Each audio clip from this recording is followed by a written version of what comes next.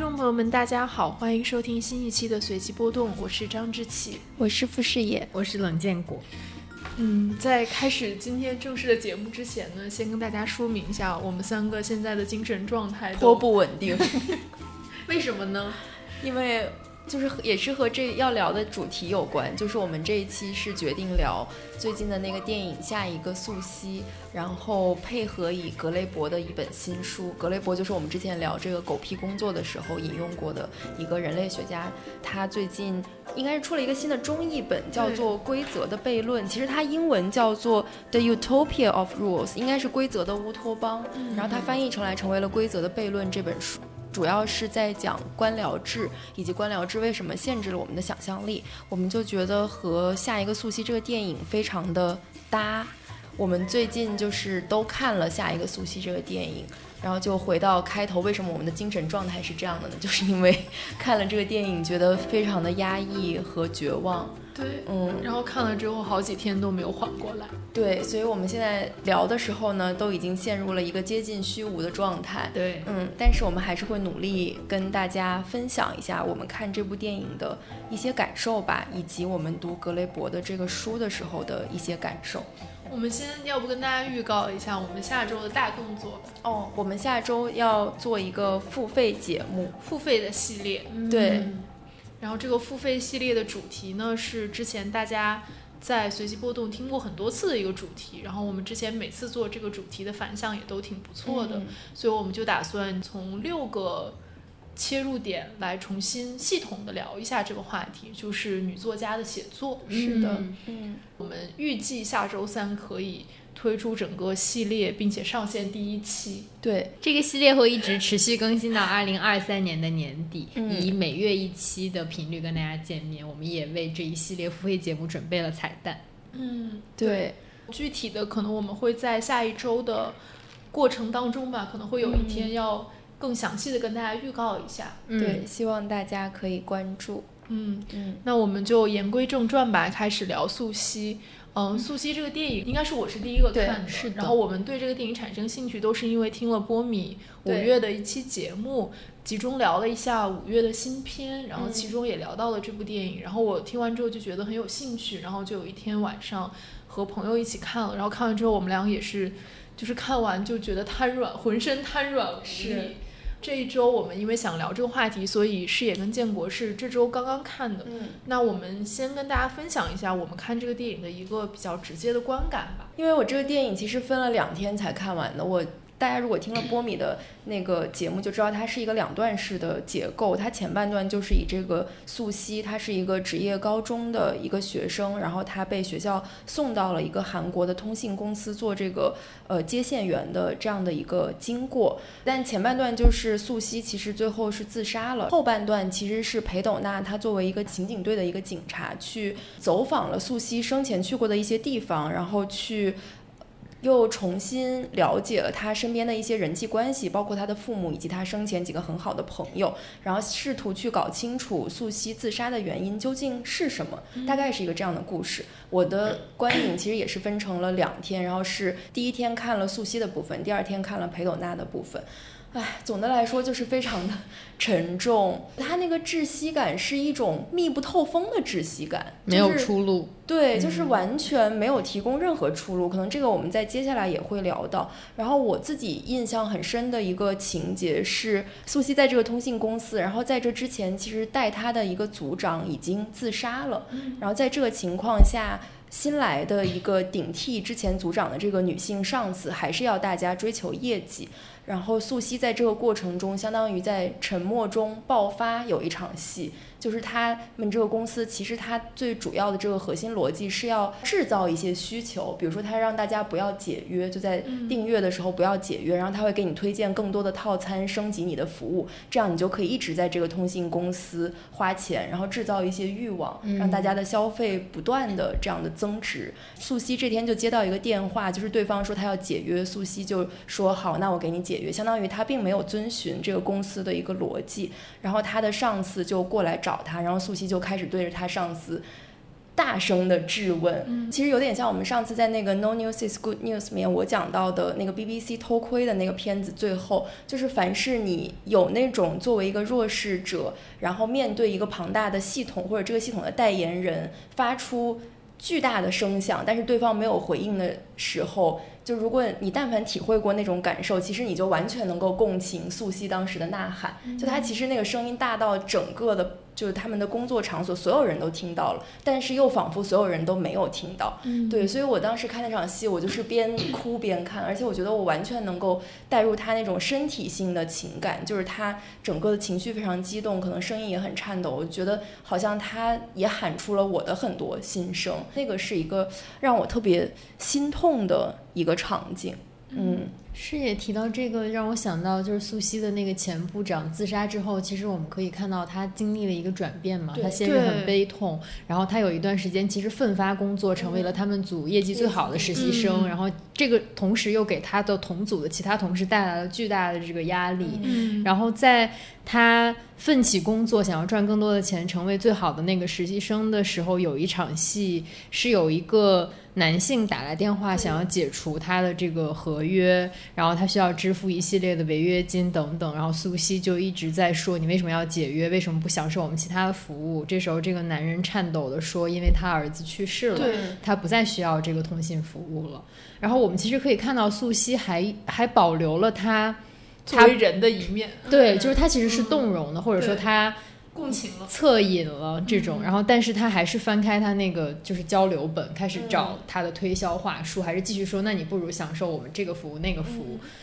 然后我觉得那一幕其实还蛮触动我的，就是你能看到他作为人的那个部分在跟就是这个工作要求他去做的那一部分在斗争，而最后那个工作的部分胜出了，而这个胜出其实是让他作为人的这个部分更难以留在这个世界上，就是更痛苦更憎恨这个工作的那一部分。对，我觉得那一个电话其实是他的工作过程中给我印象很深的一个电话。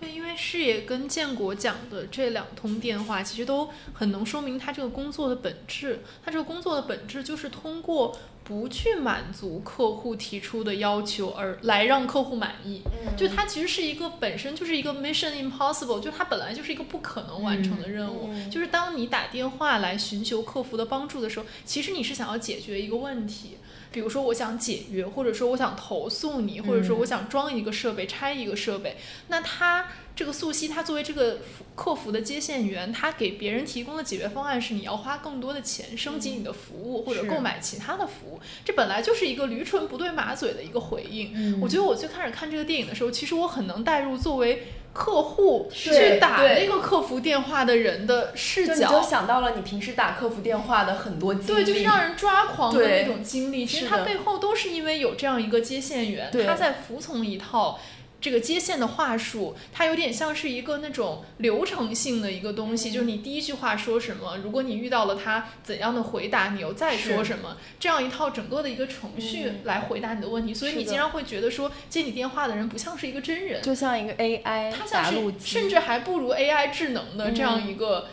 自动打录系统里面的一个人，就这样的一种感觉。那我觉得他这个电影其实也想说明说，很多人做的工作其实就是类似于素汐这样，这个工作它的本质就是一个不可能完成的任务，它是不符合逻辑和理性的，而它又要求你按照一种看似非常合乎逻辑和理性的方式来完成这个任务，它本身就是有一个巨大的矛盾和悖论在中间的，所以会导致刚才建国视野说这2种情况，就是要不然你作为人的恻隐的一面出来了，要不然就是你干脆就满足他的要求，但这2种都不是他这个企业期待这个客服做出的一个回答。是的，对，然后我其实印象最深的一个是，其实是接近这个电影结尾的一个场景，就是这个女警察她最终追踪到了一切，她认为一切的源头就是这个地方的一个教育厅，你就跟随这个镜头就来到这个教育厅的办公室，你就发现这个教育厅的办公室它的这个布景。电影这个布景的设计是和素汐那个接线的那个办公室是一模一样的一个地方，而且它是一个大号的，对，就也是一个巨大的一个空间里面全部都是格子间，然后坐满了人，然后墙上就是它那个镜头摇起来，你就看到墙上其实贴满了各种各样的表格，那种排名，你就会发现说你到头来找到的这个所谓的始作俑者这样一个源头，它其实也不过是像一个套娃一样层层嵌套的体系当中的中间的一环，而作为这样一个警察基层的民警，他其实已经没有办法再向上去追溯，他再向上追溯观众也知道是没有意义的，因为你无非就是打开一层一层的套娃而已。对，然后那个场景我当时觉得就看到那里我真的就浑身太软，绝望，我觉得太绝望了。对，然后后来果然他这个剧情写到这就没有办法再推进下去了，然后这一幕结束之后，我们就看到这个女警察去参加了素汐的葬礼，然后这个电影就结束。是在那个教育部的就是那个表格前面有一个官员，基层官员是和裴斗娜饰演的这个警察对峙，然后我觉得他也是代表这个系统发出了最后的警告，他就说请你适可而止，就不要再往前走一步了。他说你已经追问到了教育局，你还可以再去问教育总局，那又怎样呢？就是因为这个规则的设计就是如此。对，而且我们其实可以看到裴斗娜一步一步去追寻她素汐为什么要自杀，去问她的职业学校，去问她工作的单位，去问她的父母，去问她的朋友的时候，就我们能看到就是作为机构的那些人，她的学校她的公司并不认为自己有任何错误，他们会把这个归咎于是她自己，是她情绪不稳定，然后是她有暴力倾向，是她情绪不好。我们反而是看到那些个体，就她的朋友其实觉得自己是错的那个人，是不是比如我没有体谅他，或者我没有去接他，我没有陪着他，造成了最后这样的悲剧。所以这个体系我觉得是保护了那些体系的受益者，他会觉得自己是免责的嘛，是因为你没有达到我们这个体系的标准，所以你像被淘汰了一样，你就退出了这个体系，只不过是以自杀的方式。而且他的朋友其实他没有能够陪他的原因也是因为他被另一个系统侵占了，对，就他的身体，他的时间，他所有的一切以及他的情感，情绪，对，其实都是被另一个系统侵占。我觉得这一点这个电影表达的也非常的明确，因为在素汐就一开始其实会有一场戏是他和几个朋友大家一起玩什么，你会发现这个人他作为一个人，他其实还是有一定的社会网络和关系的。然后到了他自杀前那场戏，他就是约了他几个朋友，就还是那几个朋友一起吃顿饭，你就会发现说只来了2个人，是剩下没有来的人都是因为要工作，或者第二天早上7点钟要去加班还是上班，所以没办法来。而且来的这2个人也说他们很快要走了，因为他们也要去工作。所以我觉得他的表意其实非常明确，就是因为他们都走入了不同的系统中，而这个系统其实既侵占了他们的时间，又侵占了他们的身体，也剥削了他们的感情，导致他们其实已经没有办法再去维持他们原来的一个社会网络和情感了，所以才导致了素汐这样的悲剧。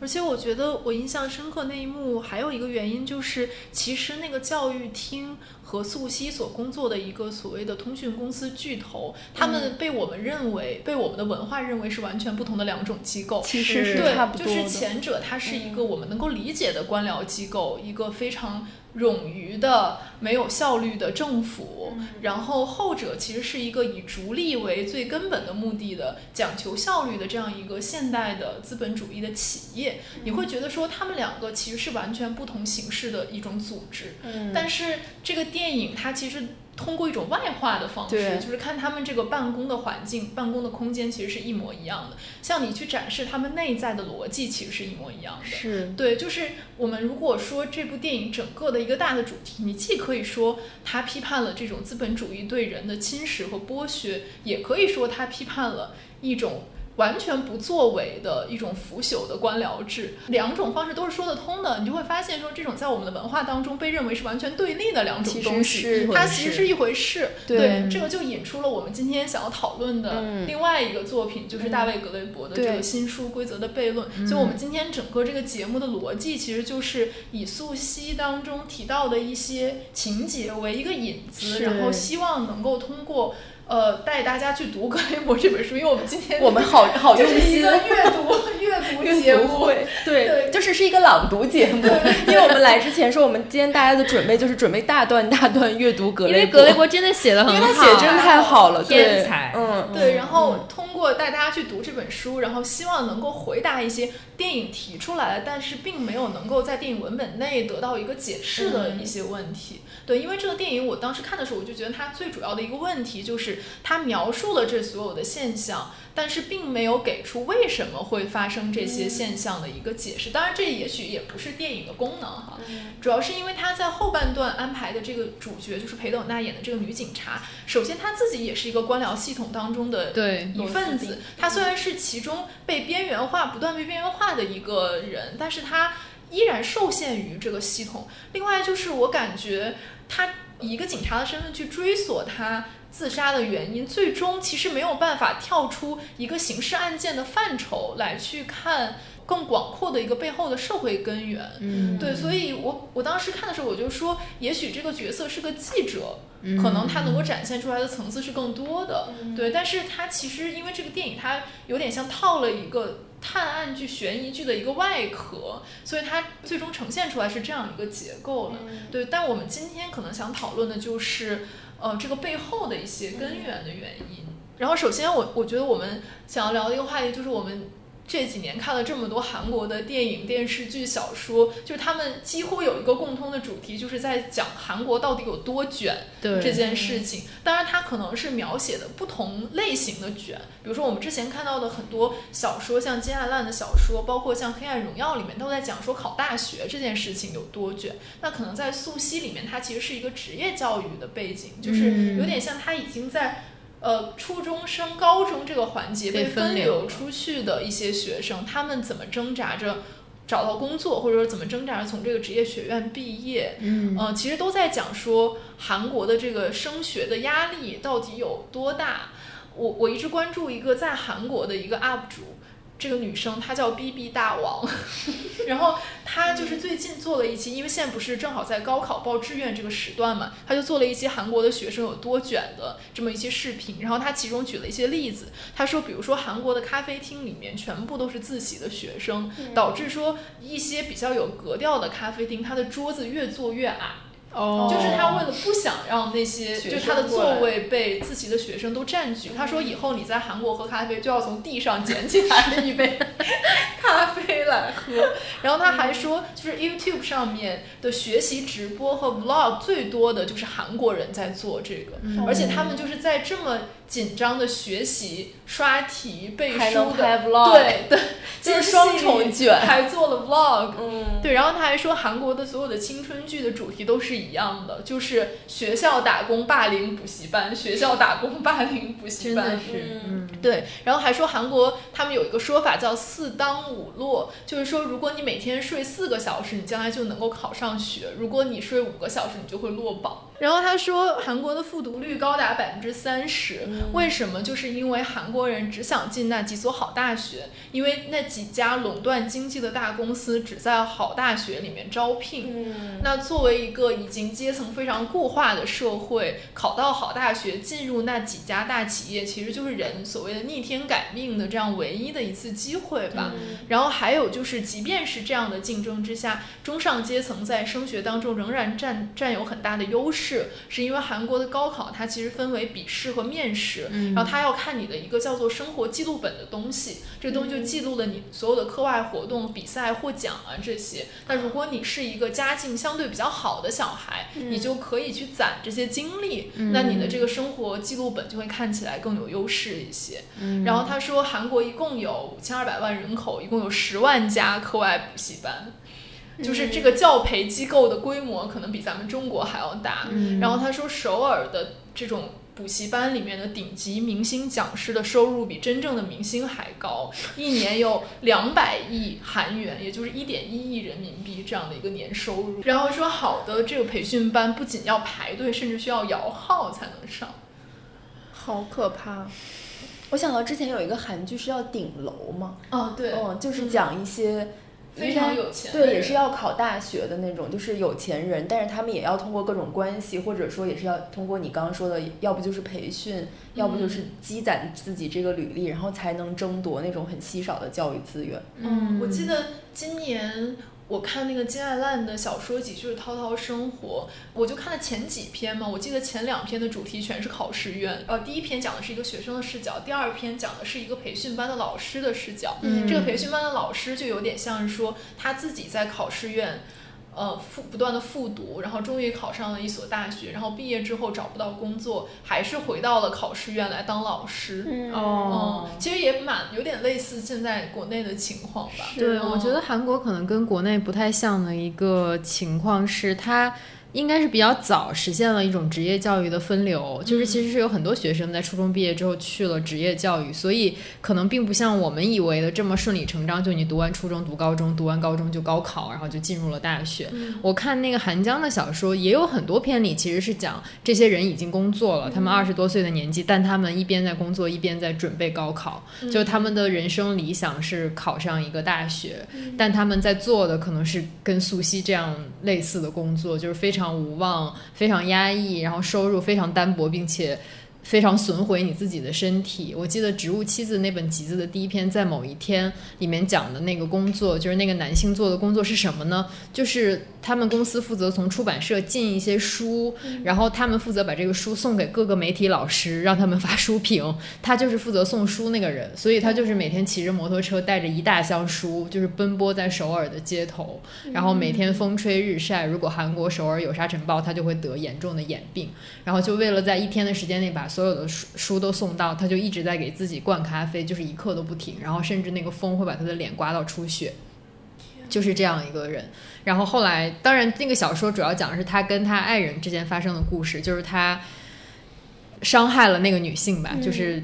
用刀就是捅了那个女的，在那个发现他的爱人就是不爱他之后，就是讲这样一种生活，我觉得是如何磨损了他，就如何让一个灵魂好像感受不到痛苦。那他跟这个女孩其实也是一个职业教育出来的一个出版社的编辑，然后他的梦想就是去考大学，所以他下班也在读书。这个男的看他还在读书，就会说考大学有什么用，好像就在说你为什么不安于一种好像本分的生活，非要去考大学。那这个男生跟这个女孩分手之后，他自己也住到了一个考试院里面去，住了其中最小的一个房间。当然他没有在准备高考，但韩江同样把背景设置在了那个考试院里面。当然那个小说是写于91年应该，所以我觉得可能在上个世纪末的韩国是有非常多的这种职业教育的年轻人想要走上高考这条路，但是又很难。因为像素汐这个电影，它的一个主要的情节就是讲说，这个素汐她在职业高中毕业之前被要求必须要去完成一个实习。那这个实习为什么一定要去实习呢？是因为这个学校它有一个考核的 KPI， 就是说从这个学校毕业的学生有多少找到了所谓的实习工作。那这个 KPI 是教育部设定的一个考核的标准，如果他没有达到这个标准，那教育部就在下1年就不再会给这个职业教育的高中拨款。那可能这个学校就要关门，所以他的老师就是费尽心机想把他的学生送到各个公司去实习。那最开始我们就看到说，这个老师很开心的通知素汐说啊，你现在终于找到了一个实习，并且是一个所谓的大公司。那大公司是什么？就是我们刚才说的这个通讯的巨头。但是他去了之后才发现，他并不是去这个大公司本公司工作，而是去这个大公司的一个外包公司，专门负责帮他做客服的这样一个公司去工作。然后所以他这个里面，我记得他还有一个同学是他干脆就从那个职高有点像是 drop off， 就直接退学了，就是因为他不想要去做这个实习。因为这样的实习因为它是一个所谓的考核标准，所以学生被送到这个实习公司之后，它其实是完全不符合劳动法的情况下的这样一种过劳，以及所谓的阴阳合同，或者是没有按照预期去支付他的比如说奖金啊或者工资啊什么的，这样的一种情况下，在甚至是免费的劳动吧，有点像这样一种感觉。而且学生是没有退出机制的，因为他如果退出了这个实习，或者在实习中表现不好，会影响这个公司对学校的打分，那也会影响这个学校之后再推学生去那个公司实习。而且我记得他中间还有一个就是说，如果你是被这个实习单位退回去了，或者说你辞职了，你要受惩罚。你回到这个学校之后，你就要去打扫厕所，做一些这样的工作，或者穿上红马甲，就你成了一个被羞辱被惩罚的对象。项目。对，所以在这样一个机制下，他就必须要熬过这个漫长的实习期。那这个女主角她就是没有熬过这个实习期，中间自杀了。对，我觉得这一段其实也跟格雷伯的书里面讲的美国的一个情况，其实它是有一个对应的关系。比如说格雷伯就讲说，为什么美国现在是最崇尚这个文凭主义的一个国家。他就说，从护士到艺术教师，开始朗读了，从理疗师到外交政策顾问，几乎每一件曾经被视为艺术，它这个中文版翻译成艺术，其实它的英文应该是叫 art， 就是 art 它其实是有一个比较复杂的含义的，既可以讲一种手艺，也可以讲是一种怎么讲，形而上的一种艺术都是可以的。就是他说，几乎每一项曾经被视为 art， 并且要在实践中学习的职业，现在都需要正式的培训，职业培训和结业证书。这种变化被标榜为一种在先前由内部知识和社会关系主导的专业领域建立客观公正的选拔机制的一种方式。这意思就是说，可能过去这些行业，比如说像是护士，或者说像是一些手艺活，它可能是过去是那种师徒传承，它的知识是所谓的内部知识，就是不是公开的、不外传的这样一种知识。然后它非常看人际关系，比如说你的师承关系啊等等这些。那可能我们就会觉得说，这样的选拔机制是有失公允的，可能里面有很多你走后门的这种空间在里面。所以我们现在要建立一套看上去更客观公正的标准，就是说让所有人都上一个培训班，拿一个结业证书，然后这个结业证书是以一个行业，比如说行业制定的标准，或者说甚至是国家政府制定的标准为一个考核的标准，最后你如果毕业了，你就可以去从事这个职业。但格雷伯就说，实际上他最终选拔出来的其实是更适应这套官僚制的游戏规则的人。他举了一个例子，就是说，比如说我们在大学里面，你要申请奖学金，他说最后往往是那些，比如说你的父母是公司的高管，然后你完全不需要经济资助的人，最容易申请到这类奖学金。为什么呢？就是因为你申请奖学金要交的这些文书，这些人最会写这些文书，或者说他的父母最会指导他写这些文书，而那些真正需要经济资助的人，他可能根本不擅长做这件事情。对，然后他就说，如果说你没有申请到奖学金，在美国的情况下，你可能就会因为参与这些职业培训、专业培训而背上沉重的学生贷款。那你将来毕业了到职场上参与工作之后，你每个月都有一部分收入要付这个还这个贷款，付这个利息。那也就是说，整个这个金融的行业就可以从你每个月的工资里面分一杯羹。对，然后他还讲说，在一些 case 里面，这种新的培训需求它本身就是一个骗局，它就是这个放贷人，就整个金融系统和这个培训项目的策划人联手游说政府的一个结果。比如说，忽然有一天，政府就出台了一个规定，说所有的药剂师必须要通过某个额外的考试才能上岗。这样，所有已经在做药剂师这件工作的人，他就被迫要去上一些夜校或者什么，再去来考证，然后才能继续工作。对，然后他就说，越来越多的美国企业的利润根本不来自商业或者工业，而是来自金融。说白了就是他人的债务，这些债务不是平白无故产生的，很多是经过精心设计的，始作俑者就是这种公权和私权的合谋。那最终它就会导致一个什么样的结果呢？就是说教育它越来越企业化了，就是教育的费用越来越高，然后学费也会越来越高，然后你的负债的水平也会一路攀升。那政府本身它就成为了金融行业在里面谋取利润的一个机制。如果你一旦拖欠了这个学生贷款，那可能立刻政府就会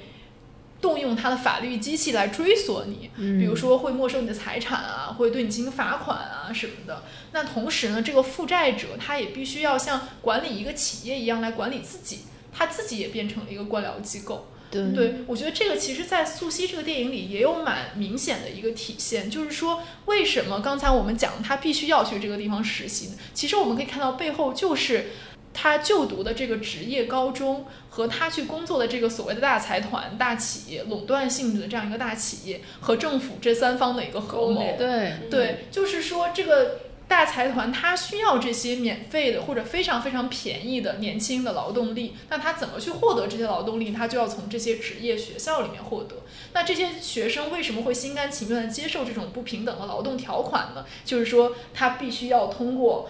去实习才能毕业，那这一切是谁规定呢？是政府规定。如果他不满足这个规定，这个学校可能就要关门。所以这明显是一个三方合谋的这样一个结果。对，而且我觉得在韩国可能很多，在东亚社会吧，可能我们很多人不是借所谓的学生贷款，不是向银行借，但其实我觉得很多人背负的是一种亲情债务。就是说我上学这么多年，又上补习班，又这个那个，我的父母已经为我花了很多很多的钱。如果我不拿到这个文凭，或者说我不能找到一份体面的工作，那我就没有办法偿还我这个亲情债务。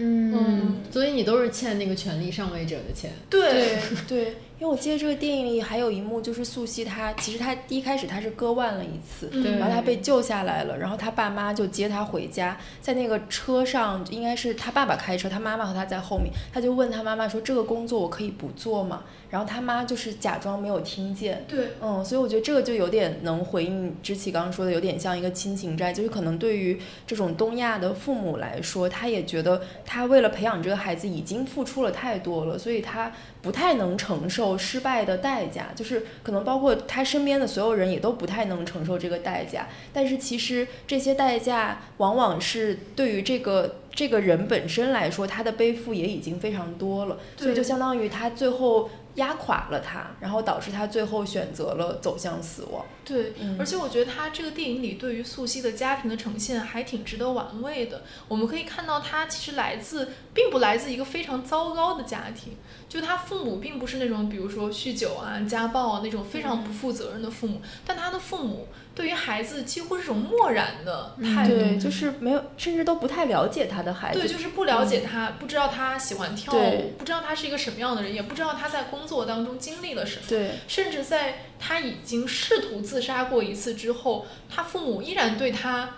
就是好像什么都没有发生一样，就是有点像视而不见。对，但是从最后他去世之后，他父母的反应，你又能知道说他们其实也是非常爱这个孩子的，而且又也很后悔自己的那种对他的忽视。但在这个过程中，感觉他的父母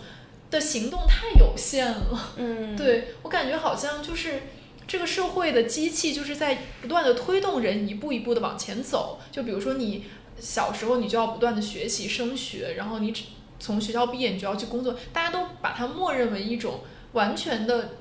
正常的一个逻辑，一个正常的轨迹，不会有人去质疑这个轨迹有什么问题。就感觉他父母的漠然也是因为他对这套逻辑完全没有任何质疑。是的，对，他就觉得说那你不就是应该这样吗？所有人都这样，所以他也不会去关心说你在这个工作当中到底经历了什么。或者在巨大的官僚制度里，在这种三方合谋的密不透风的体系里，其实每一代人都是那个代价。就我觉得素熙和他的年轻一代的朋友们，就是他就是代价本身。就像裴斗娜饰演的这个警察，最后去调查的时候，他也给了一个数据出来，他说你难道不知道吗？这个公司去年有600多人裁员嘛，就是裁掉离开，然后流动性其实今年又补了600多个实习生。所以他就是一直从这个年轻人身上榨取这种便宜的劳动力，就是你帮我完成这个工作，但这个并不许诺你任何的职业前途和你的成长。其实你就是来完成这样一个劳动的工作，这样一个基本不需要你有人性，而只需要你接起来电话，你只需要是一个话筒，就是你就是特别 AI 的那种工作吧。而且我记得这里面就是素熙在面对他的班主任吧，应该是，就是这个班主任在跟他教导他说你应该再回去工作的时候，他其实问了好几次这个班主任，他说你知道我到底是做什么的吗？就是你知道我在这个工作中具体是做什么的吗？就我觉得他这种就是这个教导主任对于这种真实的忽视，其实和他父母对于素熙面临的处境的忽视也有点类似。对，他那个教导主任就一直说这是个大公司。对，但其实素熙想告诉他的是，我在这个工作中我具体是干嘛的，就很像说他可能也希望他父母知道我在生活中我是一个喜欢跳舞的女孩。就是其实有一点我觉得他像一个平行结构，但是他身边的人可能一开始除了他那几个朋友之外，没有人知道他到底是一个怎么样立体的人，以及他在这个工作中到底是做什么的。我觉得这一点也是让人觉得就是很绝望，就好像你真的已经完全被异化成了一个螺丝钉，一个很扁平的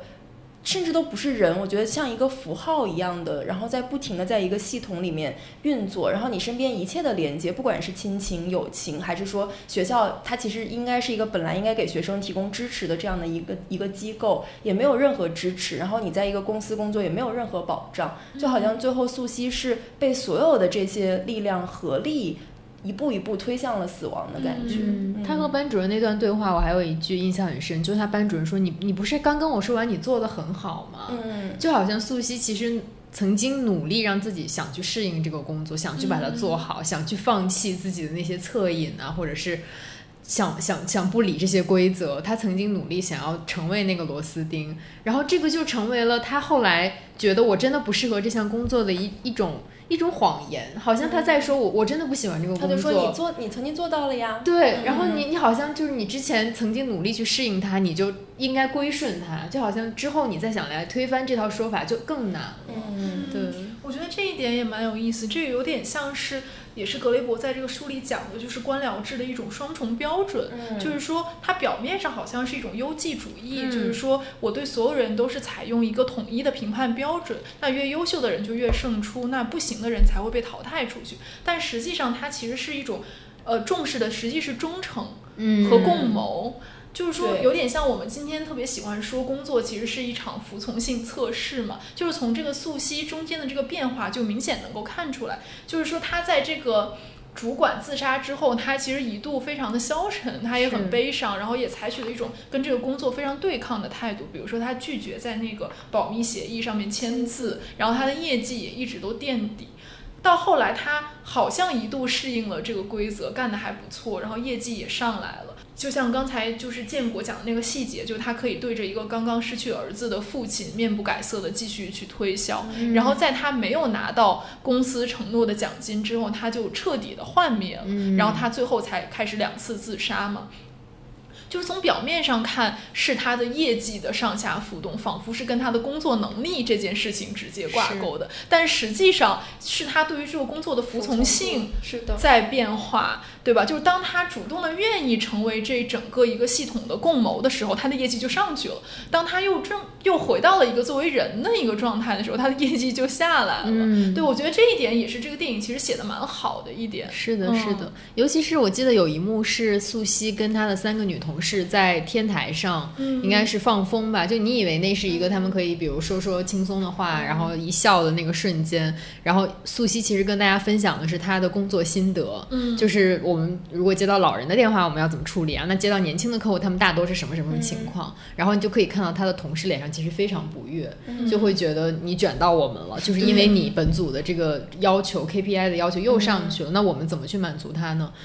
就是那一幕我觉得其实也挺可怕的，就是素汐好像给自己戴上了一个面具，就是真的很努力去适应这个规则，但其实这个也让他变得更加隔绝，就他甚至跟那些女孩之间的联系也被减弱。而且我觉得这个始作俑者其实就是其实也是整个制度，只不过他制度其实有一个代言人，就是后来来的那个女性领导嘛，对，相当于他是要在所有这些实习生中把素汐树立成一个典型，而他树立成典型的目的其实不是为了让大家团结，他首先肯定是为了追求业绩，第二个我觉得他起到的作用其实是为了让大家分裂，对，加剧竞争，对，就是你这样竞争加剧，这样的话我们每个人都是一个独自作战各自为战的这样的一个个体，所以就更加不存在任何连接的可能性。对，所以这也是我刚刚说的为什么我看这个电影觉得很绝望，就是你会发现他在工作场合或者在任何场合都已经丧失了联合起来的可能性，就是大家其实本来是作为弱势者在这里工作，同为被压榨的实习生，本来应该存在一种联合的可能性，但是这个制度让大家更加的分裂，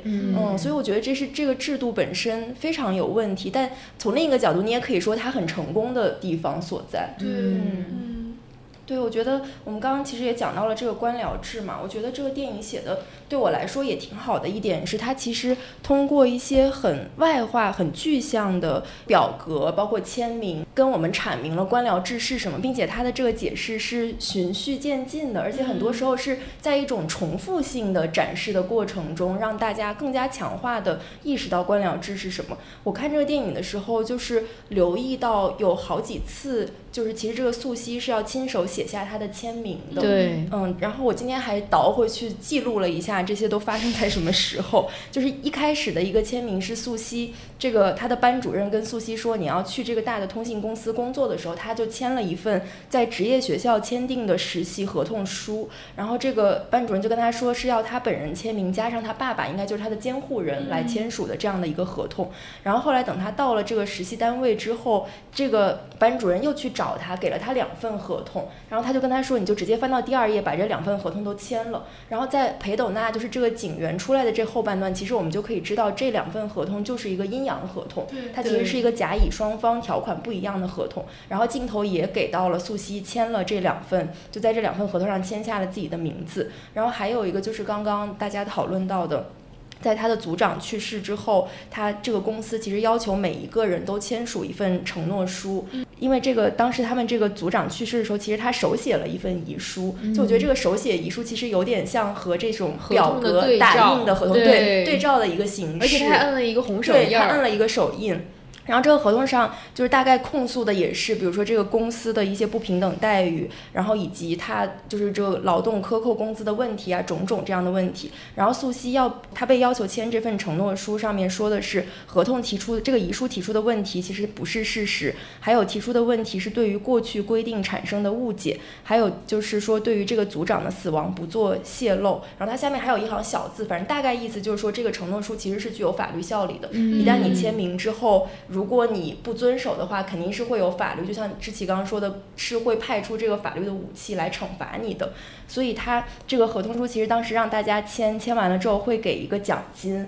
然后他们当时就说要尽快签署。然后素汐就是他们那个办公室里面唯一没有签这个合同的人。然后后来他是为什么签呢？就是因为其中有一个男性过来让他签，然后他还是不签，结果他后来来的这个女性领导就过来对他好言相劝，就说你要为公司其他人着想啊，怎么样。后来素汐在这样一种温柔的劝告下面签了，有点像是道德绑架。对，但其实它是一种威胁，只是说暴力在这里并没有直接出现。但是就是所有我们大家也都知道说，你如果不签，后果一定是非常严重的，是会有一些实质的后果，所以他就签了这个东西。在这个过程中，素汐的这个职业学校的老师也有一个镜头给到他是签了一个指导报告的签名，就是有点像我们以前实习完了，老师需要写就是在各项指标上面打勾，打完勾了之后签上他自己的名字，表示他对这个学生负有责任。对，然后等到了后半段，裴斗娜演的这个女警出现之后，她其实也签了两个名字，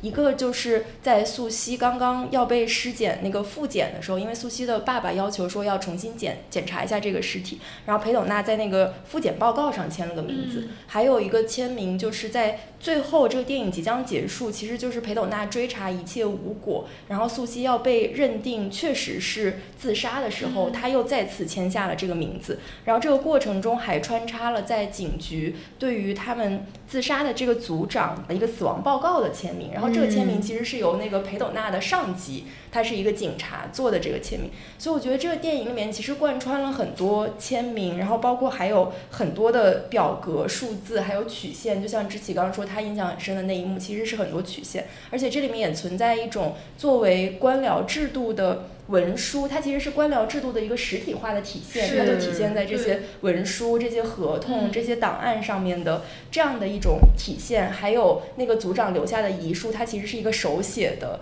这样的一个文件的两种对比里面。然后我觉得这个对比其实很有意思，它其实就讲了官僚制它究竟是一种怎么样的制度，它其实就是制造了种种同意，因为你在这里你自己签字就代表的你的一种同意，然后代表着你心甘情愿对于一种规则的认可和服从。但实际上我们又都知道这个签名其实是官僚制强加于权力下位者的一个权力的实体化的体现。是因为我昨天还看了一篇那个周雪光的文章，他也在研究官僚制，然后他就讲说官僚权力的具体体现之一是落实项目或任务时上级将其意志强加给下属的能力，而且且官僚权力总是和特定的等级职位相关，受到产权制度，比如说公司或者法律部门的监督、认可和保护，具有制度的合法性。我觉得这个合同其实就很生动地体现了这一点，它其实就是一个法律的保护。当我们在后面再去追溯说这个素汐它签订的合同究竟有没有效，以及它对谁有利的时候，其实就能看出来这种阴阳合同的操作方式，它保护的是公司的利益而不是员工的利益。所以也就是说法律在这里其实也是官僚制用来自我维护的一种工具嘛。然后从警察这个角度来说，其实他想要说明的也是这个警察其实是一个维护统治的一个，他有唯一合法使用武力的权利的这样的一个部门。对，所以这其实也都指向就是官僚制它背后其实是一种结构性的暴力。对，然后结构性的暴力也是格雷伯在这个书里面很重要的一个概念。他是这么定义结构性暴力，他说所有机构都在一个由政府监管和保护产权的体系中参与资源配置，而这个体系最终依赖于武力威胁而存续。武力不过是暴力的委婉说法，等于有能力换来一些穿制服的人威胁要拿木棍敲别人的脑袋。就其实他后半段志气刚说，他如果是一个调查记者，可能他能更加的深入的从根源上面去探讨这个事情是怎么发生的。但是我觉得他设置成警察其实也挺有意思，因为他就正好体现了格雷伯说的这个，他其实是从一个警察的视角来从这个组织的内部，然后来探讨说警察作为一种带武器的官僚他们是怎么运作的，有点像这个意思。然后在警察的这个方面，我觉得他写的也是挺有意思，就是我们看到在组长去世的时候，其实警察的作用是和公司打配合。就是这个他刚去世了之后，就有很多警察不是到那个公司里面，然后去搜查呀，各种取证之类的，然后最后就发现说他是自杀的。但实际上这里面肯定有很多问题，但是这个警察他们最后就下了这样的一个定论，就相当于他让这个自杀有了合理性和合法性，他把这个暴力的合法管理的权利就交给了有着委婉名称的这个刑事执法的这样的一个部门。然后格雷伯在这个书里面他就说，警察的大部分工作就是科学的运用武力或武力威胁以协助解决行政管理问题。然后他还提出了一个很有意思的现象，就是说其实很多时候警察是不出警的，比如说你打电话说有人家暴了或者有人斗殴了，他是不出警的。他出警的一个标准其实是有没有文书要填。对，然后我们就可以想到这个电影里面确实是这样，就是他自杀了之后，他其实是要填那个验尸报告或者尸检报告的。包括在素汐去世的时候，他也是2次写了这个报告，以及我讲到的就是他在调取这个组长去世的时候的资料的时候，也是靠这个报告和表格来证明的。我觉得他现在很多出警也就是为了填一个表格，对，就是为了这个 KPI， 他不是为了来解决你真正的问题的，而是你出警了就会产生一个报警记录，你报警了会产生一个报警记录，那他就会有一个出警记录，他就要签字，就要什么，他是为了完成这个 paperwork， 是的，他才必须要它是流程的一部分。是的，对，就格雷伯在这个书里面也写了，他就是说只有当有人死亡或重伤需要送医时，警察才会被召来，但那是因为救护车一到，文书工作也随之而至。如果有人在医院接受救治，就必须给出受伤原因，这种情况下就需要警方出具报告。如果有人死了，则需要有各种各样的表格要填，包括上报市政统计部门。所以警察确定会介入的斗殴，就是能产生文书工作的那些。绝大多数抢劫或入室盗窃也无人报案，除非需要填写保险理赔单，或者有文件丢失，必须按规定提交警方报告才能补办。因此大多数暴力罪犯最终都不会有警察介入。对，我觉得刚刚师爷讲的这个，我就想到说，就是这个素汐她最后自杀了之后，她的爸爸不是要求进一步的尸检嘛，然后那个裴永娜就立刻把那个文书拿过来，很干脆的签了字。实际上就是因为有这个文书，他签了字，这个案子才不至于在这个地方就结案了，他才有机会有时间去继续调查他背后的原因。如果当时他父亲没有提出这个要求，实际上他作为一个警察，他没有权利去要求说我还要继续调查，因为就是自杀就是一个他死亡的结论了。那他如果在他自杀的这个报告上签了字，那这个案件就结束了。其实对，而且就对比他第二次签名，他第二次其实他演的挺好，他其实是很犹豫，然后又有一点不甘心，然后他整个就是他眼里也含着泪。我觉得是因为他知道说一旦他第二次签了这个，其实就盖棺定论了，对，他就是会被作为一个自杀的人，然后存档，然后这个事情就结束了。所以我觉得那里面有很多他的不甘心。但我觉得用格雷伯的文本来看待裴斗娜饰演的这个警察还挺有趣的，因为在你读的刚才就是警察到底什么时候出警，到底警察完成了哪些文书工作的后面，格雷伯也讲到说好像流行文化不是这么塑造警察的，就在过去50年美国流行文化的塑造里，警察是那种每天面对着暴力然后来平息暴力惩恶扬善的一个这样的一个，对，因为这样他塑造了一种想象性的认同，然后并且成了这种想象性认同的痴迷对象。在这些想象里，警察几乎时时刻刻都在打击暴力犯罪。那我觉得片中的这个裴斗娜他之所以特殊呢，就是因为他不像普通的官僚类的警察，他好像更有人性，并且他试图反抗整个官僚的机制。但同时这其实也反映了就是又符合了官僚社会对于警察这样一种具有个人魅力的英雄形象的塑造啊。就是因为普通的警察很无聊啊，很官僚啊，所以其实流行文化喜欢的就是这样的警察，就是我很反叛，我好像不按规则办事，但是我又在惩恶扬善。所以我觉得他对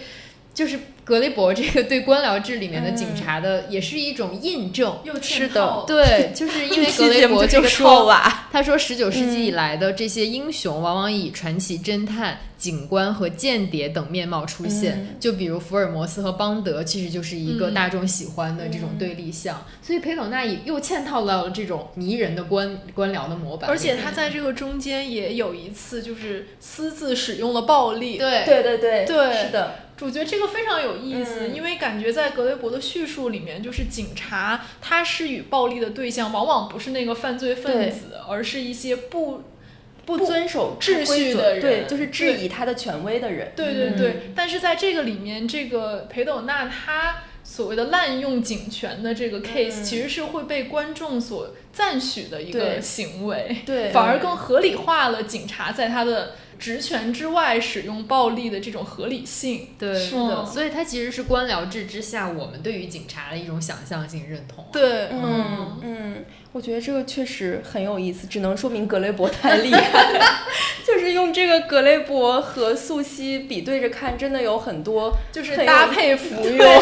效果加倍。是的，就是对两边的理解都加深了呢。对，然后我觉得就是刚刚我说的表格，所有的这一切。因为在这个就是影片的后期，其实刚之琪说的，当裴斗娜真的找到了，他其实找到了这个职业学校的教导主任，对，然后这个教导主任就给他也是展示电脑上的各种表格、图表，这个元素再次出现，然后他说了一句话，说这就是现实。我觉得这个也很耐人寻味，就其实它指的是一种官僚制内部的现实。这个现实的意思就是说，只要我们所有人都遵循这个制度，然后我们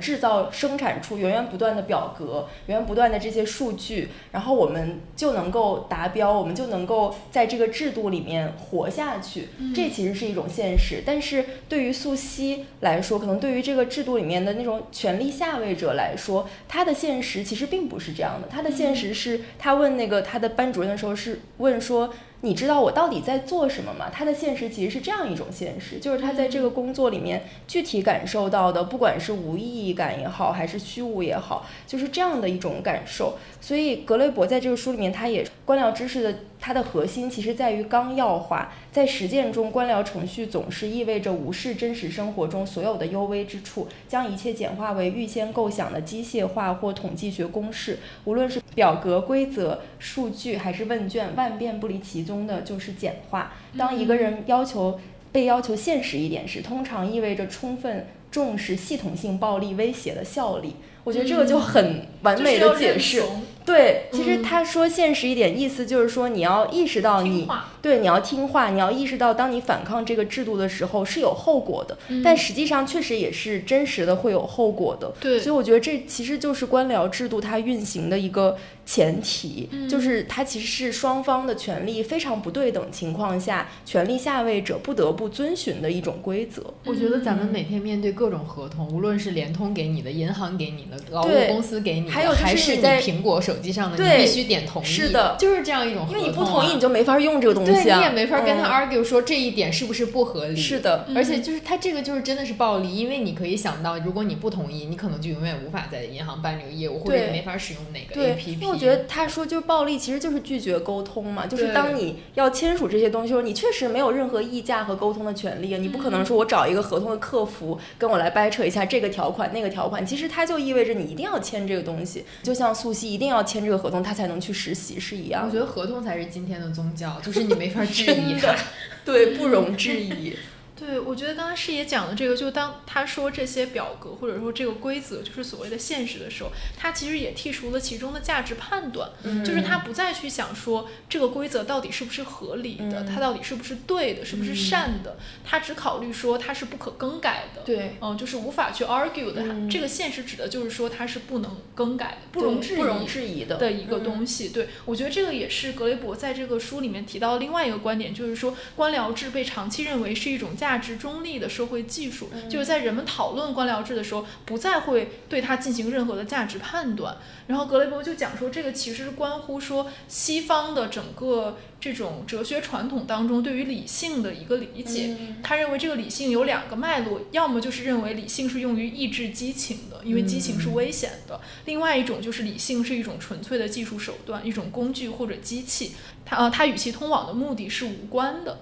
然后这种假设就认为说人们可以在目的与手段、事实与价值之间做出严格区分。整一套观念是官僚思维定式的产物，因为官僚制是第一个也是唯一一个将做事的手段和要做的事情完全分离的社会制度。我觉得这个其实也是蛮有洞见，但是这个可能也不是他自己，就是他提出的一个洞见。比如说在二战之后，人们反思大屠杀的很多研究其实都提到了这样一个问题，就是说为什么可以在短时间内杀掉这么多人，其实就是利用一个官僚制来杀人。那在其中每一个签字的人，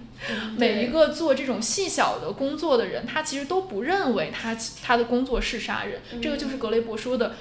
做事的手段和要做的事情完全切割开了这样的一种结果。对，然后我觉得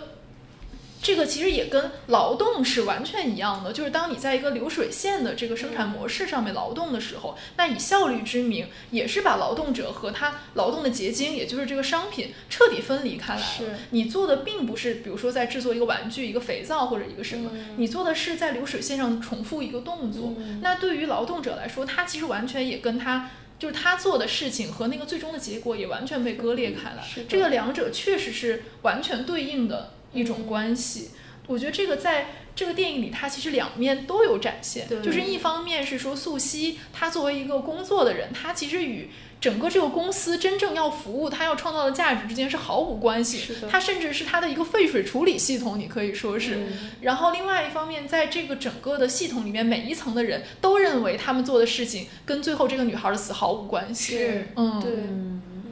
对，然后格雷伯他接着提出的一个问题就是官僚制是不是所谓一种最不坏的制度？我们能不能想象除了官僚制之外的另外一种可能性？我觉得这个也是他在整本书里贯穿的一个主题，就是想象力的问题。对。想象对，就是因为我们在开录前，因为就是大家如果记得狗屁工作那一期，其实我提到了，就是格雷伯他经常会提到他的一个朋友，应该也是一个学者，他写了一本书叫《停止制造资本主义》，我在那期节目里也提到了。然后他的观点大概就是说，如果我们第二天一早醒来，我们全世界所有的人都停止制造资本主义了，就比如说都不工作了或者怎么样，那这个制度是不是就不成立了，或者说它就是被消解了？我觉得他的意思就是说，其实我们现在每天生活在这个世界上面，按照这个既定的规则，就是不去质疑它的情况下去行事，其实就是在维持资本主义，在为它添砖加瓦。对，然后我们在开录前就在想说，我们究竟怎么停止制造资本主义然后就讨论了一圈，发现很难停止，对，很难停止，对，就是很难停止。所以我觉得他的观点就是说，我们每天遵循的一些看似不容置疑的规则，它不容置疑是因为我们不质疑它。比如说它里面讲到了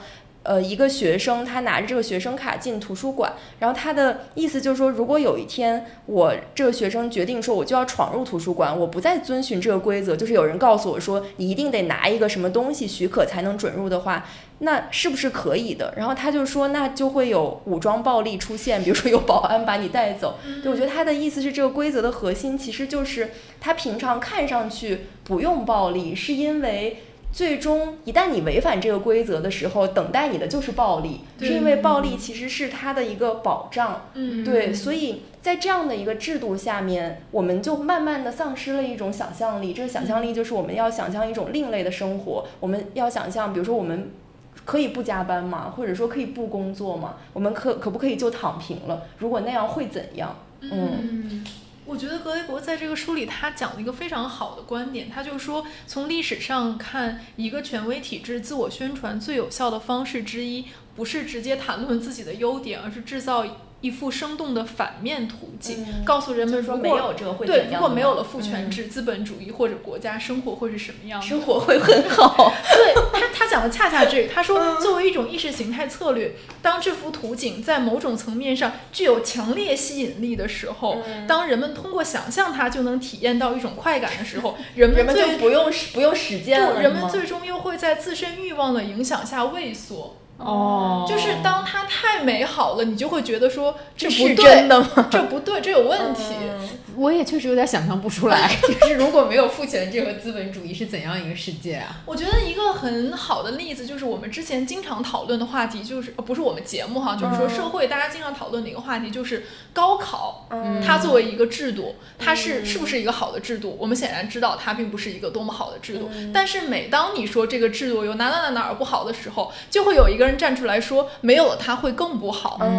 但是我觉得它这个没有了它会更不好的这个结论是怎么得出来的？其实就是通过格雷伯讲的这个逻辑得出来的，就是我们当然想象没有它会觉得非常好，当我们想到这种所谓不受制约的自由的时候，你就觉得丧失了理性，有点打住，你就会觉得感受到一种恐惧，会有一种失控的恐惧，然后这个时候人就很容易接受说没有它其实会更差，这样一个结论。因为他接下来就举了两个例子，他就说游戏和玩其实是两种不同的东西。游戏是所谓的规则的乌托邦，也就是这本书的标题，就是说它有一个非常明确的你可以去 follow 的一个规则，它跟现实的规则不一样，现实的规则很多是比较模糊的，但是游戏的规则是非常非常明晰的。另外一种就是玩其实就是毫无规则的，就是它可以想怎么玩都可以，完全不受限制。他就说大部分人其实喜欢的是游戏，并且在游戏当中会产生一种自由的错觉，但是在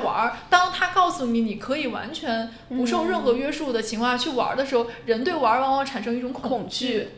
但确实就是我最近经常在想的问题是，没有冒犯男性的意思，就是说如果这个世界上没有了男的会怎么样？这个世界会怎么样？然后我就在想说，是会出现一个有点像他有一个很强的雄性气质的女性领导，就比如说世界又会变成今天这样子，还是说女的也会分化成男的和女的？对，就是女的，就是她确实就是分化了，就是到底是因为大家对于权力的这种渴望会让人变成这样，还是说如果这个世界完全没有了雄性之后，这个世界就是另外一幅图景？我就想到这里确实是卡住了，就是我就想说万一这个世界还是现在这样，我可能会更绝望。我觉得就确实就是格雷伯讲的这个。对，因为它里面举的是一些这种奇幻的文学的例子嘛，他就讲说在托尔金的小说里面，这种就是官僚制的代言人往往是里面最邪恶的人，他就会让你觉得说如果没有他们，这个世界会多美好，但实际上他在流行文化的里面所起的作用反而是让人更认同现实，让对现实感觉到更安全。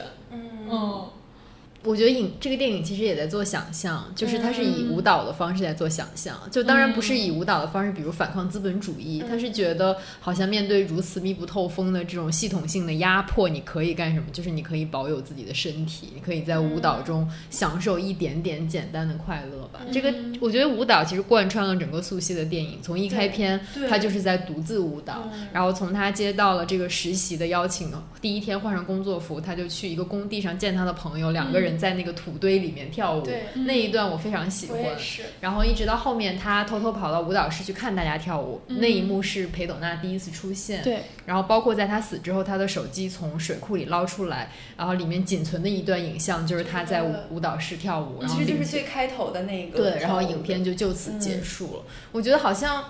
有一点把工作中的素汐或者是工具化的素汐跟就是跳舞的时候那种有生命活力的素汐做一个对比的感觉。然后我正好看完这个电影也看了《凯列班与女巫》这样一本书，之前倪占格也在我们节目里提到过，也是很有意义很有开创性的一个女性主义的著作吧。它里面引用了一幅画，我印象特别深刻，就是在资本主义的初期，然后那个农民变成了一种什么样的形象，就是那个画里面农民的身体是由农具拼出来的，就是好像农民并不存在，他存在的意义就是他干农活这件事儿，就是他这个人的身体并不重要。然后我就觉得这种对身体的审视或者对身体的异化，其实是资本主义在最一开头就在做的事情，一直到今天都没有变。然后《凯列班与女巫》那里面有这样一句话，他说身体必须像土地一样被开垦，以及先被打碎，它才能放弃隐藏的财富。虽然身体是劳动力存在的条件，但它也是劳动力的极限，是抵御其消耗的主要因素。因此仅仅认定身体本身没有价值是不够的，身体必须消亡，这样劳动力才能长存。这有点像我们之前说的睡觉也是反对资本主义就是说你劳动的极限是你醒着的时间，如果你睡着你就没办法劳动，所以你睡10个小时，所以咱们就应该集体睡觉反资本主义的第一步就是咱们明天开始就全部都睡觉。就格雷伯说的是也可以不吃不喝，格雷伯说的是你醒来之后不要去想象资本主义，去想象点别的，然后我们就是一睡不醒就不醒来了但我觉得它这里面舞蹈的这个剧情也蛮复杂的，它不仅仅是作为一个身体解放、个性解放的一个符号，它同时就是我记得有一场戏是他们路过一些舞蹈教室，然后那个舞蹈教室里面的人也在拼命的练舞，然后将来比如说是为了选秀成为明星啊什么的，这些感觉它又像是另外一个大场，就是一个娱乐工厂的预备役的，而且他们跳的是街舞，是非常有规则的，就是你其实不是自由起舞，你也是按照它的定式来这样跳，它其实是玩游戏而不是玩嘛。对，感觉就是说在一个这么卷的社会里面，其实你干每一件事它冥冥当中都有一个赛道，对是的不是站在这个赛道就是站在那个赛道上，是的。所以我觉得也就是这个电影让人非常无望的就是这一点嘛，它其实确实它就像一个套娃的结构，然后也有点像是一个万花筒，就是当你看进去的时候，你看到了很多其他的图案或者每一个小世界，但是你发现所有这些世界其实都是一样的。对，我今天做这个军备的时候我就想查一下这种外包，因为它其实是在一个通讯公司的一个外包部门里面工作嘛，就是这种外包英文它其实叫 outsourcing 嘛，outsourcing 它的来源是什么？我就发现就又嵌套了起来，它其实就是因为在2战之后，公司就大公司它扩张了管理层。之后就导致说这个管理层的薪水成为了公司的一部分很大的成本，他就要在其他的部分去削减开支。那他做法就是把一些不重要的或者边缘部门外包出去，它实际上还是一个就是这样的一个一模一样的一个逻辑。就比如说格雷伯在这个书里他很多次讲到这种管理层的扩张的一个结果吧。我记得他在其中一段就讲到说他去参观一个意大利的茶园，茶厂，那个好像在狗屁工作里也有，是一个特别经典的例子。对，他去参观一个意大利的茶厂，然后这个茶厂是已经被他的工人占领的，然后他就问这个工人为什么要去罢工然后占领这个茶厂。工人就说比如说过去如果这个工厂的效益高了，他们生产了更多的茶卖得更好，那工人能够分享到这个企业的利润，就相当于工人可以涨工资。但是后来情况就变了，如果这个工厂有了结余，他们就会用这些钱去聘请很多的白领来管理这些工人，然后这个管理层越来越庞大之后，他们就相当于吃掉了这个公司大部分的利润，工人的钱还是那么少。那这些管理层干嘛？他们就是制作各种表格呀，这种各种各样的绩效规则，就是开始让这个工厂慢慢的官僚化。那官僚化最终的结果就是他们把生产的这一部分整个外包出去了，就是它其实叫 offshoring， 就是它是 outsourcing 的一种形式，就是把它变成一个离岸的，就是把它外包到其他劳动力更便宜的国家去。在这个案例里是把茶厂开到了波兰。对，所以这些工人最后的结果就是他们会失去这个工作。对，然后他其实把它作为整个这个就公司的金融化的一个例子来讲，就是刚才我们讲到的大部分的企业，他认为大部分企业现在的利润已经不来自生产了，而是来自金融的运作。就是说这些白领他最终其实是要在这个茶厂里玩一个金融游戏，比如说通过融资啊，通过各种各样的这些金融上面的操作来让它盈利，而不是通过生产茶卖茶这种基本的业务来盈利了。所以这样就会导致说其实这个生产环节变得不重要了。对，我觉得这个片子还提供了另外的一种想象，可能跟系统对立，我们又发现它也是系统的一部分，就也是一个嵌套的结构。就是苏西有一个朋友是做直播的，对，就好像你不想进大厂，不想当打工人，你也可以自己养自己啊，你也可以做直播，你也可以做零工。但我们发现他在做直播的时候，其实也没有好到哪里去，是的，就他也在面临这种汹涌的社会的恶意。然后他其实也是大平台的打工人，他其实过得也不好，而且就是也是朝不保夕啊，就所以我们好像并不存在一个在资本主义体系之外你可以快乐的谋生这样一种方式和想象。而且我觉得他这个片子真的是非常的嵌套，就是像他这个朋友以及素汐还有裴斗娜还有他那个组长，他们其实每个人都各有一场崩溃。就对于刚建国说这个他的朋友，他其实也是一个有点像他要提供情感劳动的这样的一个人。然后他在有一次直播的时候，应该是下面那些平台就有一些恶意的评论，对，然后他也是情绪就直接崩溃。然后他那个组长也是，他在接电话的过程中，就是有一个人打来骂他，然后他在那个工作场合也是大崩溃，就是骂了回去。其实这些都是他们有点像是脱离了被异化的那个瞬间那种真实情绪的爆发，而那个情绪已经被压抑太久太久了。但我又不禁想象，这些打来投诉电话，然后出言不逊，或者在直播平台上骂主播，他们白天也是螺丝钉，就是也经历了这样的压榨。这个太绝望了。然后在这个搞直播的女生第一次出镜的时候，其实她展现了一种性别之间的暴力或者争夺。就有两个在吃饭的男的说，你看现在很多年轻女孩就会吃这种红利呀，就是搞直播就能赚到钱了，而我们还要辛苦的工作。但其实我们越往后看就会发现它不是一个性别的问题，就是这个也是这个电影里面就是涉及到了劳动的性别的面向。就是其实这个主播他可以不分性别，然后他也并不是因为有了女主播而抢了那些男性的工作，他其实是大家同时在受压榨，而是这个社会的饼不够，而不是分给谁的多了，分给谁的少了。然后包括素汐也有同学，就是男性的这种职业学院的学生，然后被分配去做这种严酷的体力劳动，然后包括里面有特别有毒的这种男性气概，然后会霸凌，然后会打他，然后也会有存在高强度的加班，包括最后答应去接素汐的他那个跳舞跳得很好的学长，其实也是因为一直在加班而耽误了最后见到他。对，我觉得这个电影里面的性别面向还蛮有意思的，因为我们之前听波米那个节目，它其实主要强调的是导演没有采取一个性别化的视角，它其实是讲的是在这样一个层层嵌套的系统里面，其实是不分男女的，男性和女性都是同样是被压迫的人。但其实我觉得他在细节上他又是分男女的，因为像波米在那个节目里讲说，他觉得他这个工作第一个镜头给到他这个工作的环境的时候，其实我们能看到一个非常不平衡的性别比例嘛，就是坐在这个大厅里面的接线员大部分都是非常年轻的女性，然后但是他们有一个男性的主管，好像这个时候这个电影仿佛是设置了一个悬念，这个悬念就是说，那这个在这样一个性别失衡的一个环境里，这个男主管会不会利用他的权利做些什么？但是其实我觉得他这一点上，他可能是故意制造的一个悬念，但实际上这个性别失衡指向的是这样一种克服情感劳动里面，它其实是有针对性的在剥削女性，对吧？就是我们会认为女性她本身是更温驯的，更没有脾气的，她的情绪是更不容易外露的，更不暴力的。所以这样一些所谓的受气包的这种工作，他们就会让年轻的女性来做，然后女性又被认为是具有某些更适合这个工作的特质，比如说她更会安慰人啊，更温柔，更有共情能力等等，这些好像是又可以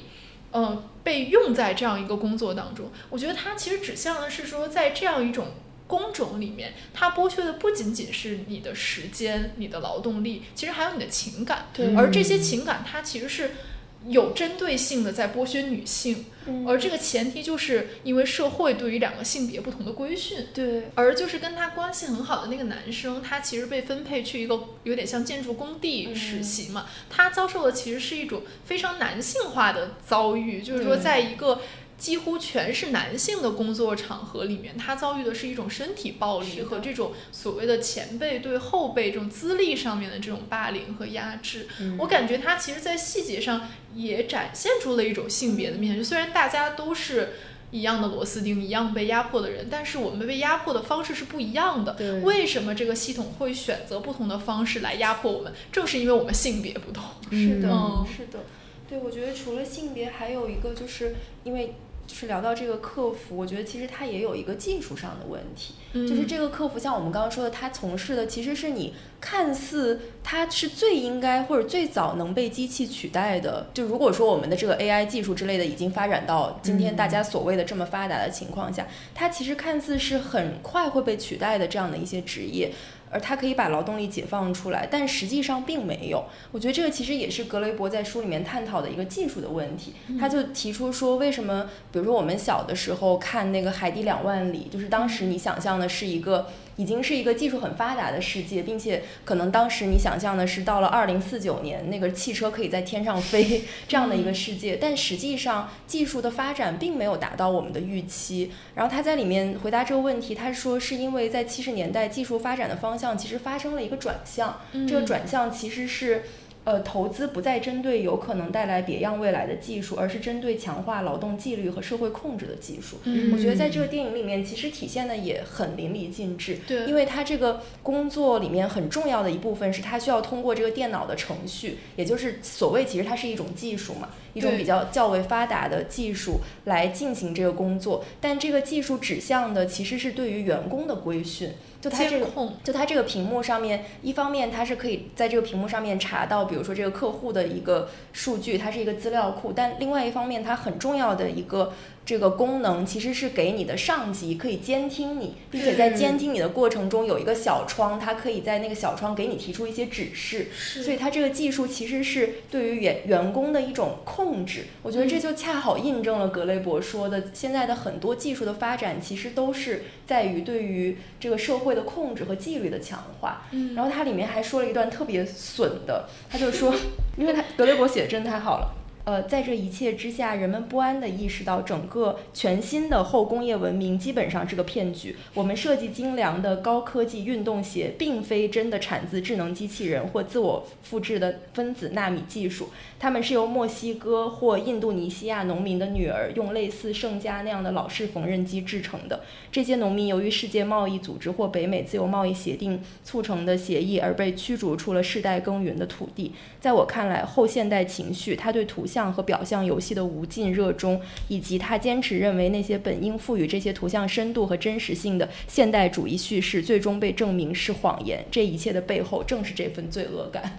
就我觉得他说的真的太好了。然后他在这里面其实也提到了一些其他的技术，他觉得现在技术的发展其实主要是对于表象，对于这种图像的强化。比如说我们现在这种看似很发达的技术的迭代，其实它是对于屏幕的迭代，比如说一代一代的这种苹果手机，包括我们之前很关注的那个，就苹果那叫什么来着，就是一个 Vision Pro， 对，其实从这个角度来看，它都是被限制在一些很表层的技术的发展。我觉得它其实就是一种娱乐，对，就它是创造越来越多的奶头乐式的东西，然后占据你的这个再生产的时间。是的，当你在休息的时候，你就会沉浸在这些娱乐当中，然后让你更好的变成一个可以送上流水线的一个打工人。是的，而当你上了流水线之后，你发现这些新的技术并不是让你的工作效率更高，或者让你的这个工作体验更好，而是在监管你的工作和身体。对，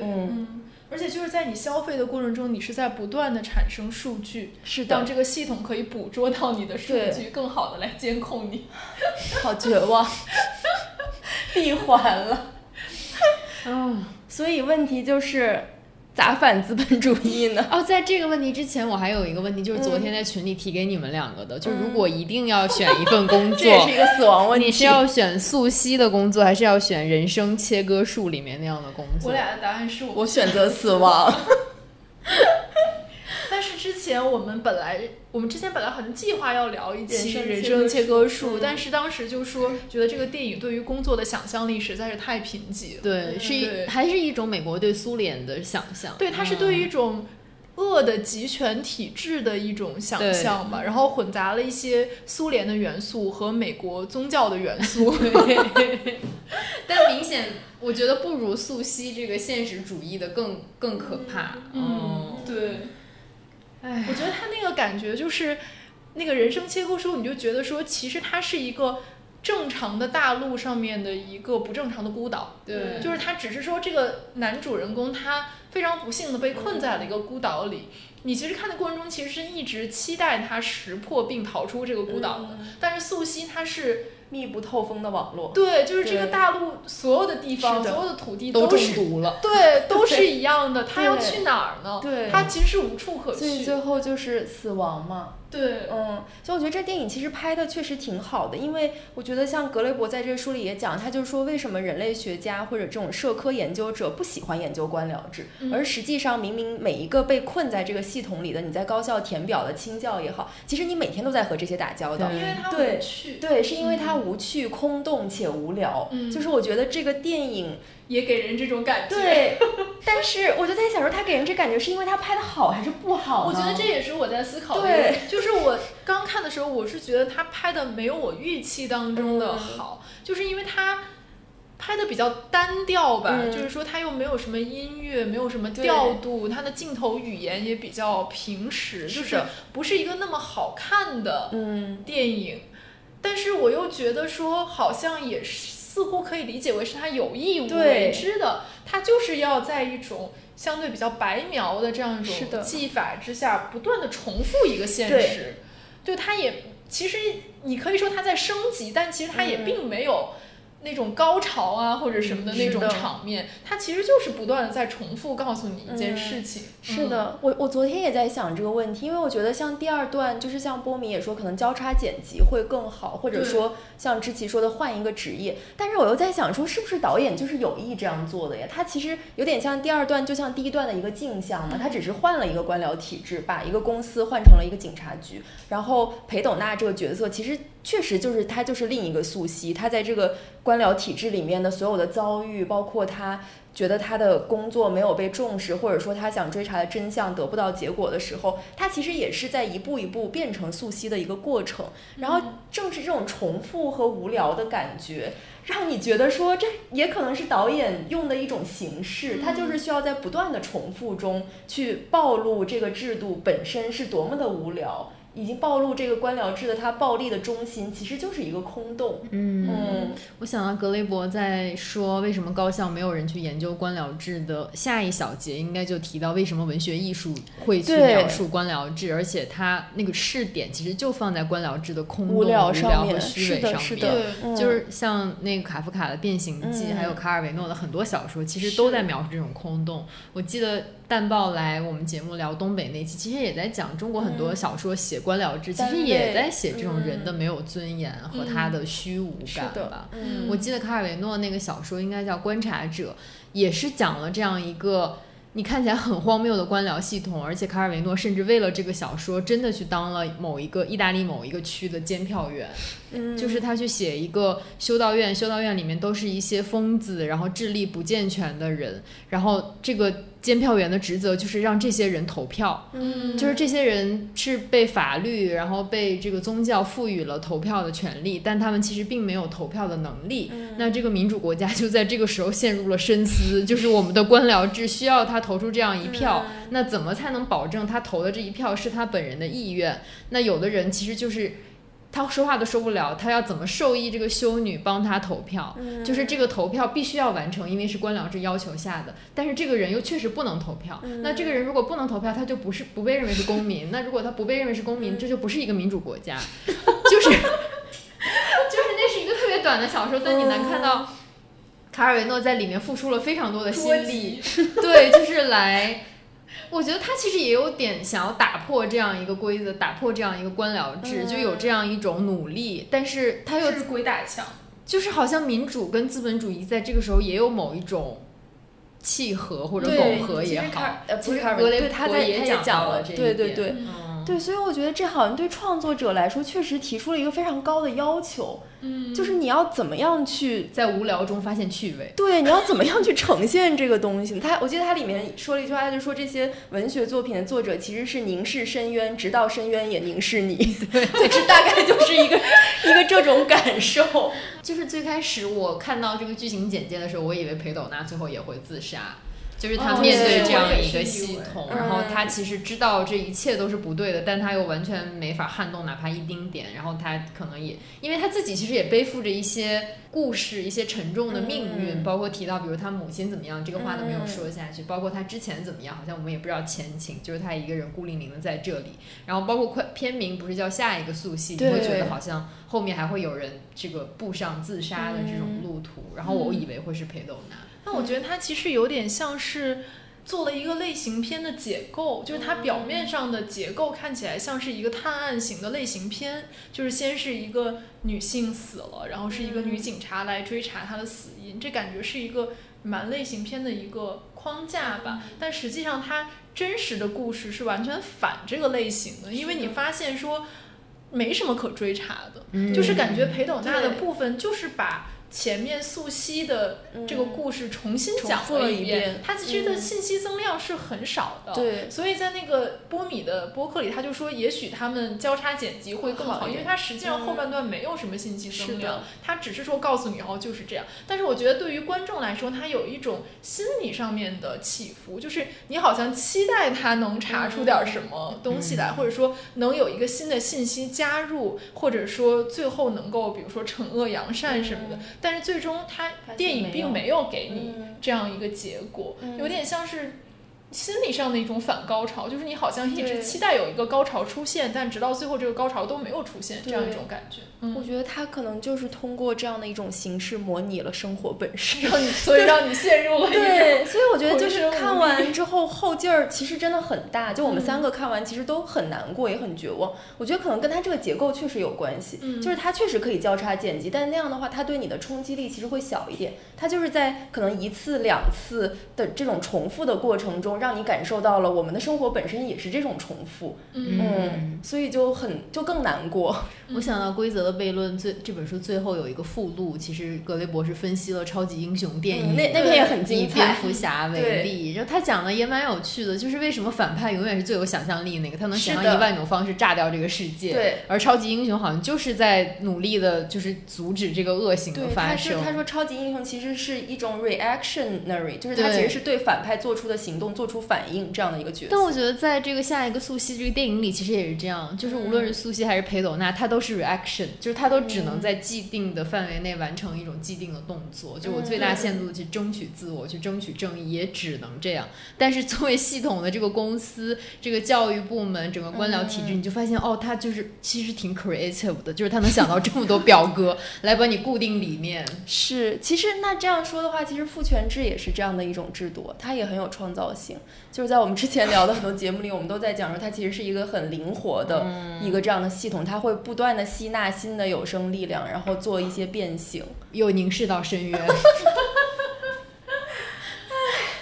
所以以这期我们该怎么结束呢？无法结束。哎，我给大家读一段话吧啊，正好我都写了下来，就是在推荐格雷伯这本书的同时，也想推荐凯列班与女巫这本书。它可能提出了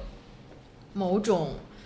连结的可能，或者说让我们超越一种单一的视角，比如阶级的视角、性别的视角来看待资本主义和父权制这样一种构合。作者就写到，资本主义作为一种社会经济制度，必然是忠于种族主义和性别歧视的，因为只有诋毁那些受剥削者的本性，这些受剥削者包括妇女，包括被殖民者，包括非洲奴隶的后代，包括因为全球化而流离失所的移民，资本主义才能合理化和神秘化其社会关系中的矛盾，也就是承诺自由，现实却是普遍的胁迫，承诺繁荣，现实却是普遍的贫困。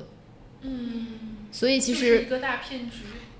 对，所以可能在我们反性别歧视，在我们反种族主义的时候，其实你也是在撼动这样一个制度。而且我看完之后，我就觉得人确实还是应该连结起来。虽然说现实其实它在给你制造种种障碍，就像素汐在这个片子里面，其实就是被迫在这个制度的压迫之下丧失了和他人的连接，但是这种连接很重要，它可能就是最后当你真的想就轻生的时候拉你一把的那个东西。就像就是我其实第一次就是看这个电影，我第一次想说那个我印象很深的片段，就是他在自杀前到了一个小酒馆，点了2杯啤酒，然后有那一束光照在了他的脚趾上。然后其实我本来以为那是一个很温暖的瞬间，但是看完这个电影发现它其实是一个很残酷的瞬间。但是我觉得那个光有点像一个隐喻性的光，可能就是很多时候当你在现实中觉得已经没有办法呼吸，或者已经觉得很绝望的时候，可能就是你身边的人或者是一些关系，不管是朋友还是伴侣还是其他什么关系，拉了你一把，让你感受到了有阳光照在你身上，然后你就又觉得能再坚持一点点。就如果我们说反资本主义是一个太过宏大的不知道从哪儿开始下手的这样的一个行动，那可能就是去创造一些连接，去努力的关怀一下我们身边的人，去多制造一些平等的关系。对，然后多睡一点觉。对，睡觉确实可以。那我这个反资本主义的 KPI 现在可是在本群已经遥遥领先。我醒来就做准备竞赛。好，那我们这期沉重的节目差不多就到这里了，希望不要让大家听完觉得更加绝望。对，我觉得大家最好不要在那个工作日的晚上观看这部电影，你可能第二天爬不起来上班了。就是大家可以在工作日的晚上看看《规则的悖论》这本书。可能效果也差不多，但是我觉得《规则悖论》确实就是我们经常感叹说格雷伯真的是英年早逝，他真的是一个非常非常有创造力的学者，但是你看完这个书也有可能陷入虚无。我觉得我想知道他虚不虚无。现在已经没有办法得到这个答案了。那我们这期节目就差不多到这里了，希望大家听完不要下次再也不想点开随机波动。大家可以期待我们下周的付费节目。应该不行，下周主题也很惨。好吧，那我们下周再见吧，拜拜，拜拜。